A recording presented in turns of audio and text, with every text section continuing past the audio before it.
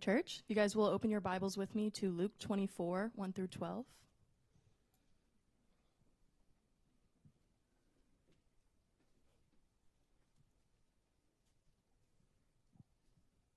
Once you guys find that, if y'all will stand with me as a congregation. On the blue Bibles, it should be 884, if you guys are using that. All right, Luke 24, verse 1. But on the first day of the week, at early dawn, they went to the tomb, taking the spices they had prepared. And they found the stone rolled away from the tomb, and when they went in, they did not find the body of the Lord Jesus. While they were perplexed about this, behold, two men stood by them in dazzling apparel. And as they were frightened and bowed their faces to the ground, the men said to them, "Why do you seek the living among the dead? He is not here, but has risen. Remember how he told you, while he was still in Galilee, that the Son of Man must be delivered into the hands of sinful men and be crucified on the third day, rise." And they remembered his words, and returning from the tomb, they told all these things to the 11 and to all the rest. Now it was Mary Magdalene and Joanna, and Mary the mother of Jesus, and the other women with them, who told these things to the apostles. But these words seemed to them an idle tale, and they did not believe them. But Peter rose and ran to the tomb. Stooping and looking in, he saw the linen cloths by themselves, and he went home, marveling at what had happened. You guys may be seated. I would like to begin this morning by engaging your memory of ninth grade biology. Now, a few of you haven't been to ninth grade, but for a lot of us, that's going to be quite a task to try to reach back into your ninth grade biology capsule in your brain. But hopefully, you'll remember this part about the metamorphosis of a caterpillar to a butterfly. You remember that? You know at least a little bit about it, but let me refresh your memory in case you've forgotten. Immediately upon hatching from this egg, this tiny little caterpillar begins consuming its environment. It consumes so much that it's said that he eats as much as 100 times its body weight in a single day. You think you're full at Thanksgiving? 100 times its body weight in a single day. And it grows so fast over the first 3 weeks of its life, it literally splits its skin open 5 different times. Finally, it's so bloated by its consumption of the world, it really can't move anymore. And so it just maneuvers itself, as you know, to the underneath side of a branch or maybe a leaf. And then it starts spinning a cocoon. You remember what that's called? SAT prep here. A chrysalis. Remember that? So it begins spinning this little cocoon, and it lives in that place. And what happens next really is extraordinary. That's a good word for it. While in the chrysalis, a previously dormant cell within the caterpillar activates. I don't know if you know this part. So there's a dormant cell inside this caterpillar. He has no idea that he has it. But then once he gets in this chrysalis, this dormant cell activates. And it's called the imaginal cell. Isn't that interesting? Like it couldn't possibly imagine what it's going to transform into. But as soon as the imaginal cell awakens, the immune system of the caterpillar doesn't recognize that as a cell that should be here. So it begins to attack the imaginal cell, trying to say, well, we don't want to be like that, so we got to attack these foreign cells. But fortunately, these imaginal cells are pretty tough. They multiply quickly, and then they overtake the old DNA of the caterpillar. And the caterpillar then turns into a butterfly. You might say that the genetic future of the caterpillar is based on the imaginal cell. The activation of these few cells create for this bloated caterpillar a life it couldn't have previously imagined. There's no way it could have imagined what it could possibly come until something gets activated in it and then becomes big enough to say, hey, you can be something totally different. And this morning, what I'm going to try to do is to activate the imaginal cells in your soul that maybe for some of us have become dormant. But I want to give you a warning. If these cells begin to activate in your soul, a transformation is underway. And I want you to know your old cells, your old way of life, they're going to fight hard against these new cells. As soon as they activate, you're going, oh, we don't want to be like that. Oh, we don't want to be transformed in that way. There's going to be all kinds of pressure to say, let's reject that way.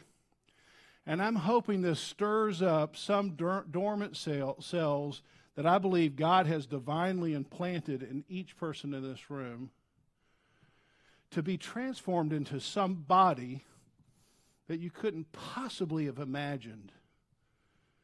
Karina's testimony was so beautiful. Immigrant from Romania, her life in Hickory, North Carolina. Little cells got stirred up there. Took some time. This transformation doesn't happen all at once. But when they become activated, when God comes in a different way, you can become somebody that you couldn't possibly have imagined.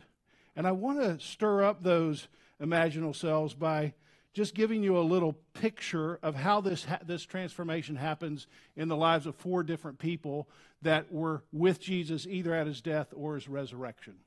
And maybe one of these people is more like you.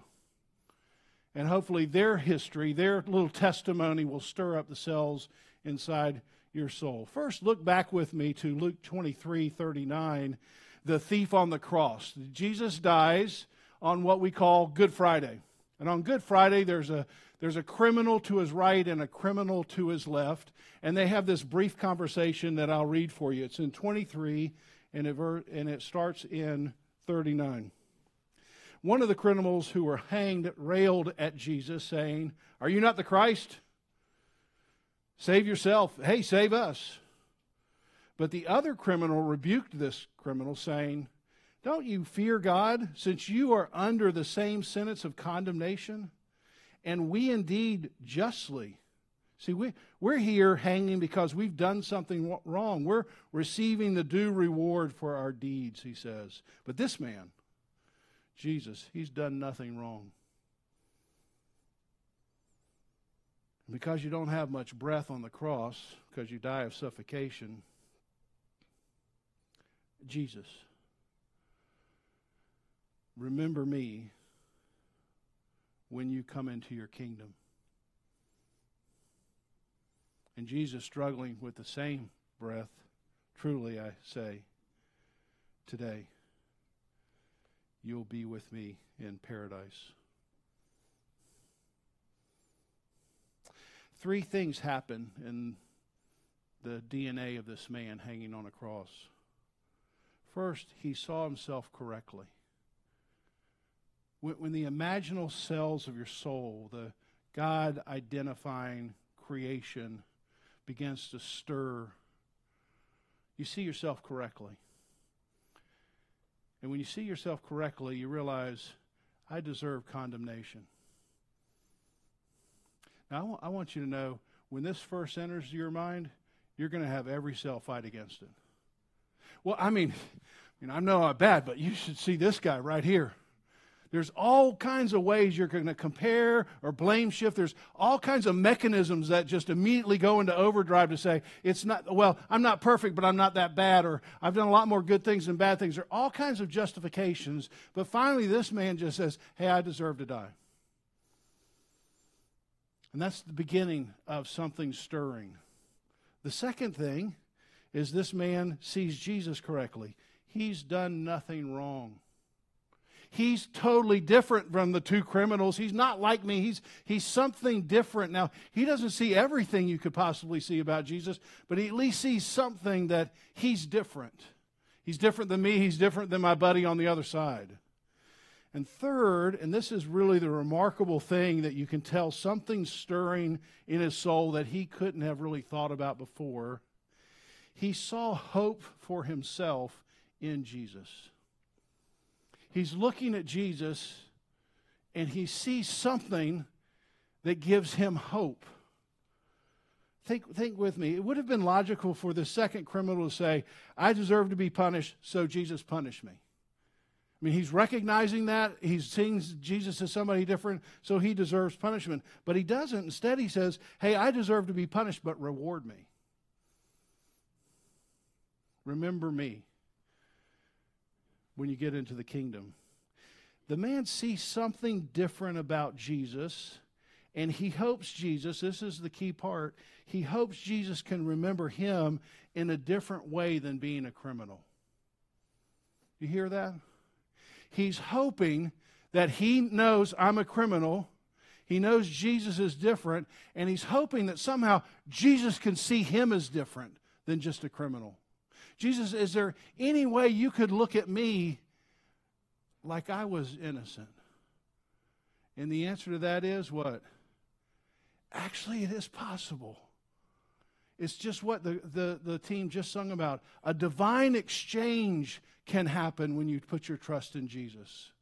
He takes all of his innocence, he takes all of his perfection, and he places it on you. And he takes all of your sin, all of your criminal activity, and he places it on himself, and he pays for it. And so God can look at you and look at me and say, hey, Paul, welcome to paradise. You're innocent. To me, that's good news. That's good news. Because I have gotten the stir in my soul to know that really I deserve condemnation. So I wonder if there's anybody here that's like a criminal. You finally just come to see, okay, I really do deserve condemnation. I see Jesus, he's somebody different than me. I mean, this guy doesn't see a lot. He doesn't see everything, but he just sees something. And what that something is I think this guy can give me hope. He can give me something I can't get for myself. Karina said it so beautifully. I needed something outside of myself. The song that we're going to sing at the end, and can it be that I should gain an interest? Remember what that is? A stake. I'm a stakeholder. And what am I a stakeholder in? An interest in what? The Savior's blood. I have a big interest in the Savior's blood. Why? Died he for me. Died he for me. That's the gospel. And it's available to the worst kind of person on the planet. Now, so a lot of us here think, I'm not really the worst kind of person on the planet. And I'm not going to argue with you this morning. I think you might be. But for just the sake of Easter morning, let's say you're not. But some of you know yourself well enough to go, what goes on inside my mind, what I've done, what I won't speak to anybody else deserves judgment. And I want you to have hope this morning that the first man in paradise, we sang about it in the first song, he opened paradise. Who's the first person who gets the golden ticket? The thief of all people. There's a pastor named Alistair Begg, and he has a wonderful part of a sermon about these thieves hanging next to Jesus, and I want to just repeat what he says. Consider the thief on the cross, Alistair Begg says. Never been in a Bible study, never got baptized, he knew nothing about church membership, yet he made it. Imagine this criminal coming to the gates of the paradise and an angel saying, what are you doing here, sir? And the man says, well, I don't know. You just can't walk in on your own. Well, I'm not sure how I got here. And the angel says, well, for this, I'm going to have to get my supervisor. So the supervisor comes over and says, okay, just a few questions. Are you clear on the doctrine of justification by faith alone? No, I've never heard of that. Are you good at your Bible reading plan? Never read a Bible. Then, sir, why are you here? And the man says, the man on the middle cross said I could come. That's the only reason any of us ever get in. It's nothing we do. It's the man on the middle cross who's, if all you know is he's different than me and he can give me hope, that's enough. That's enough that the man on the middle cross said, you could come. So if you're a criminal and you know it, you're welcome. You're welcome to paradise. May that stir up these dormant cells in your soul. Secondly, look with me at the centurion, chapter 23, verse 46. Jesus dies, and he says this, Father, into your hands I commit my spirit. He breathes his last, and then the very next thing, now when the centurion, this is the Roman soldier, saw what had taken place, who's standing at the foot of the cross, he praises God, saying, this man was innocent. Same thing as the thief. The Roman centurion, most of you probably know, he's a regular foot soldier. He's an enlisted man. He graduated from high school and didn't get a college degree and just decided, I want to be a soldier. So he goes in as an enlisted man, and he becomes a great soldier. And a great soldier means I'm totally sold out to Caesar, and I'm great at killing people. That's what qualifies you being a great soldier. This guy had gotten enough reputation and leadership capacity that now he's over at least 100 other men. That's why it's called a centurion. So he's great at being sold out to Caesar, and he's great at putting other people to death. And he stands there at the foot of the cross, and he just begins to see something. Again, it's not a lot. It's like just the first few cells, and what he begins to see is there was something different about this man than any other man I've seen. I've seen a lot of men die, but this man was different. And what stirred in his soul was he's innocent. And he began to praise God. And I want you to hear that's a big step in a little phrase. It says it in the book of Mark this way. Truly, this is what the centurion says, this man was the Son of God. Wow. Now, the reason this is so amazing is because this centurion soldier is sold out to Caesar.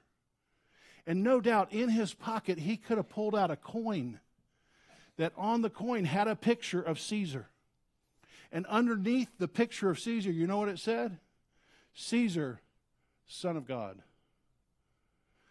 So when this man says, this is the Son of God, he's saying something really big.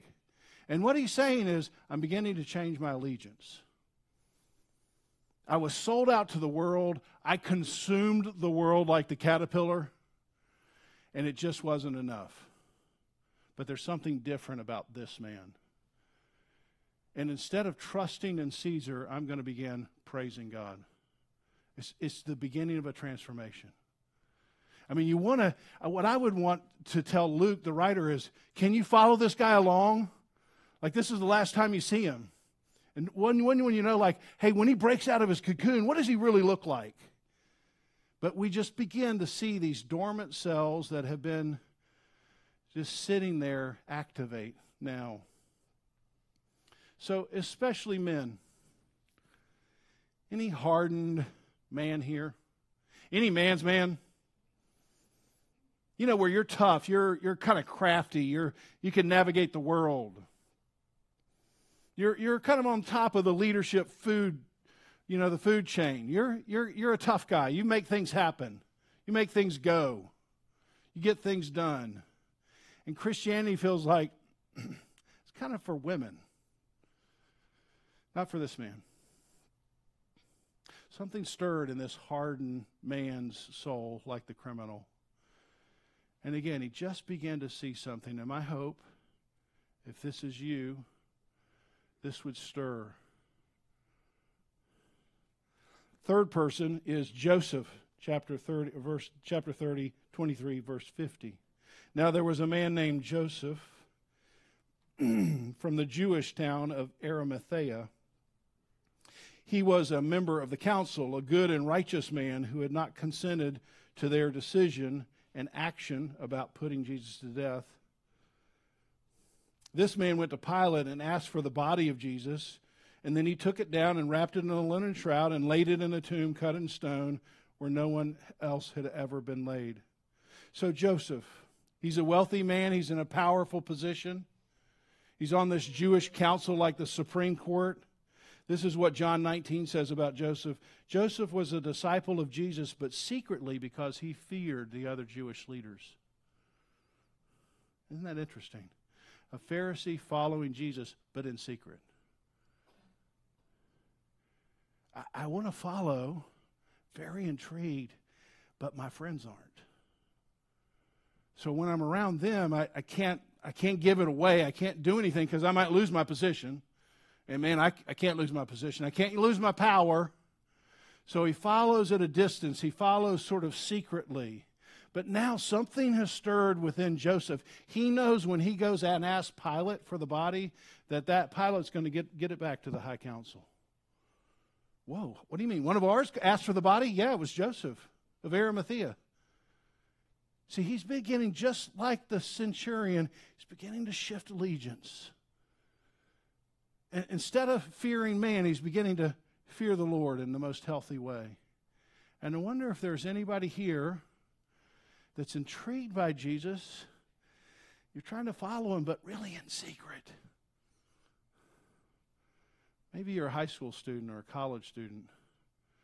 Maybe you're in an office complex that, the jokes go around. You can't weigh in. You can't say anything. You don't chime in, but you just don't say anything. I think when it says Joseph didn't agree with their decision, when they were making the decision, I doubt Joseph raised his hand and said, hey, I'm not doing that. Pretty sure he just kind of was one of the guys in the back going, Anybody like that?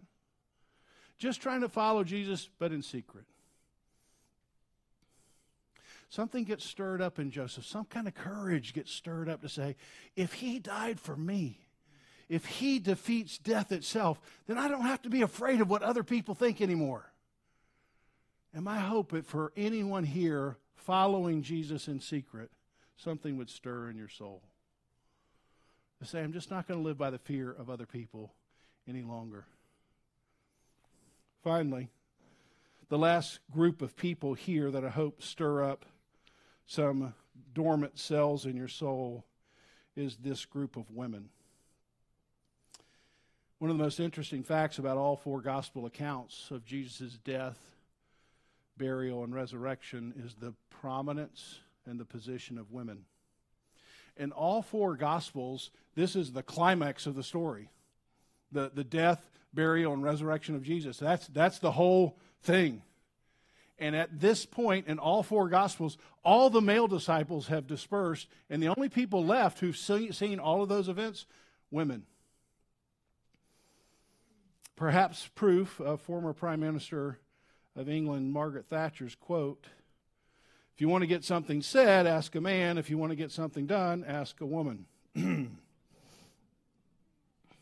But you see here, 23 verse 49, and all his acquaintances and the women who followed him from Galilee stood at a distance. 23:55, and the women who had come with him from Galilee followed Joseph and saw the tomb and where his body was laid. Chapter 24, verse 1, but on the first day of the week, early in the dawn, the women went to the tomb. And then the women have a discussion with these angels. He is not here. He is risen. Remember how he told you while he was still in Galilee that the Son of Man must be delivered into the hands of the sinful men and be crucified on the third day and rise? And they remembered his words. One reason this piece of information is so interesting and I would say important is that in this culture, a first century Jewish culture, the testimony of women wasn't to be believed. Whether you were in the Jewish system or the Roman judicial system, women weren't viable witnesses. So if you were writing an account of Jesus in the first century and you wanted people to buy in, even if you knew the women were there, you just sort of edit that out, right? You would just say, they were there, but we got to edit it out because we really want everybody to believe it. But they didn't edit it out. Why? Because that's what really happened. The very first witnesses to Jesus' resurrection were women. And that's the weird part about it, because when they come back and tell the disciples, and you know these disciples and women have been traveling together with Jesus for 3 years, they think they're hysterical. Remember that verse 11? It's an idle tale. That's the word for hysterical. So they come and say, well, I mean, we heard the same things you think, but we don't believe you, women. Imagine how they had to eat that later, over and over. Remember, hey, you remember that time when we came back? Yeah, okay, we remember. Notice what happens in this conversation with the angels. They remembered Jesus' words. Before they had seen Jesus, something got stirred by Jesus' words. Yes, that's right. He said that he was going to die at the hands of sinful men, and then he was going to be resurrected. And that's exactly what happened. I can trust his word. So my question for you, for me, whose words do you trust for the salvation of your soul? Everyone here has an immortal, eternal soul. I bet most of you know that or feel that. And everyone here is trusting in some word for that soul. It might be your word. Hey, this is what I think is going to happen. You're trusting everything on your word. Or it could be a professor. Could be a book you read. Could be a parent. Could be a bunch of friends. But everybody's trusting in some word. These women, something stirred when God's word got said. And they trusted in his word. Whose word do you trust today? Don't let it be mine. Jesus' word is trustworthy. They are amazed when they see him to say, yes, this happened just like you said. The illustration of a metamorphosis is perfect for this time of year, because if you haven't seen it yet, you will see tiny little caterpillars get hatched somewhere in April and May. And 3 or 4 weeks later, you start seeing these little butterflies flying around. You're going to see them. It's going to be great, because you're going to say, I remember that sermon. That's the whole reason I've done this illustration. I hope you realize that. And you're going to say, and what I want you to ask yourself is, what about me? You see, nature reflects the Creator. And the Creator is saying, you can be transformed into something you couldn't possibly have asked or even imagined of yourself. So any criminals here?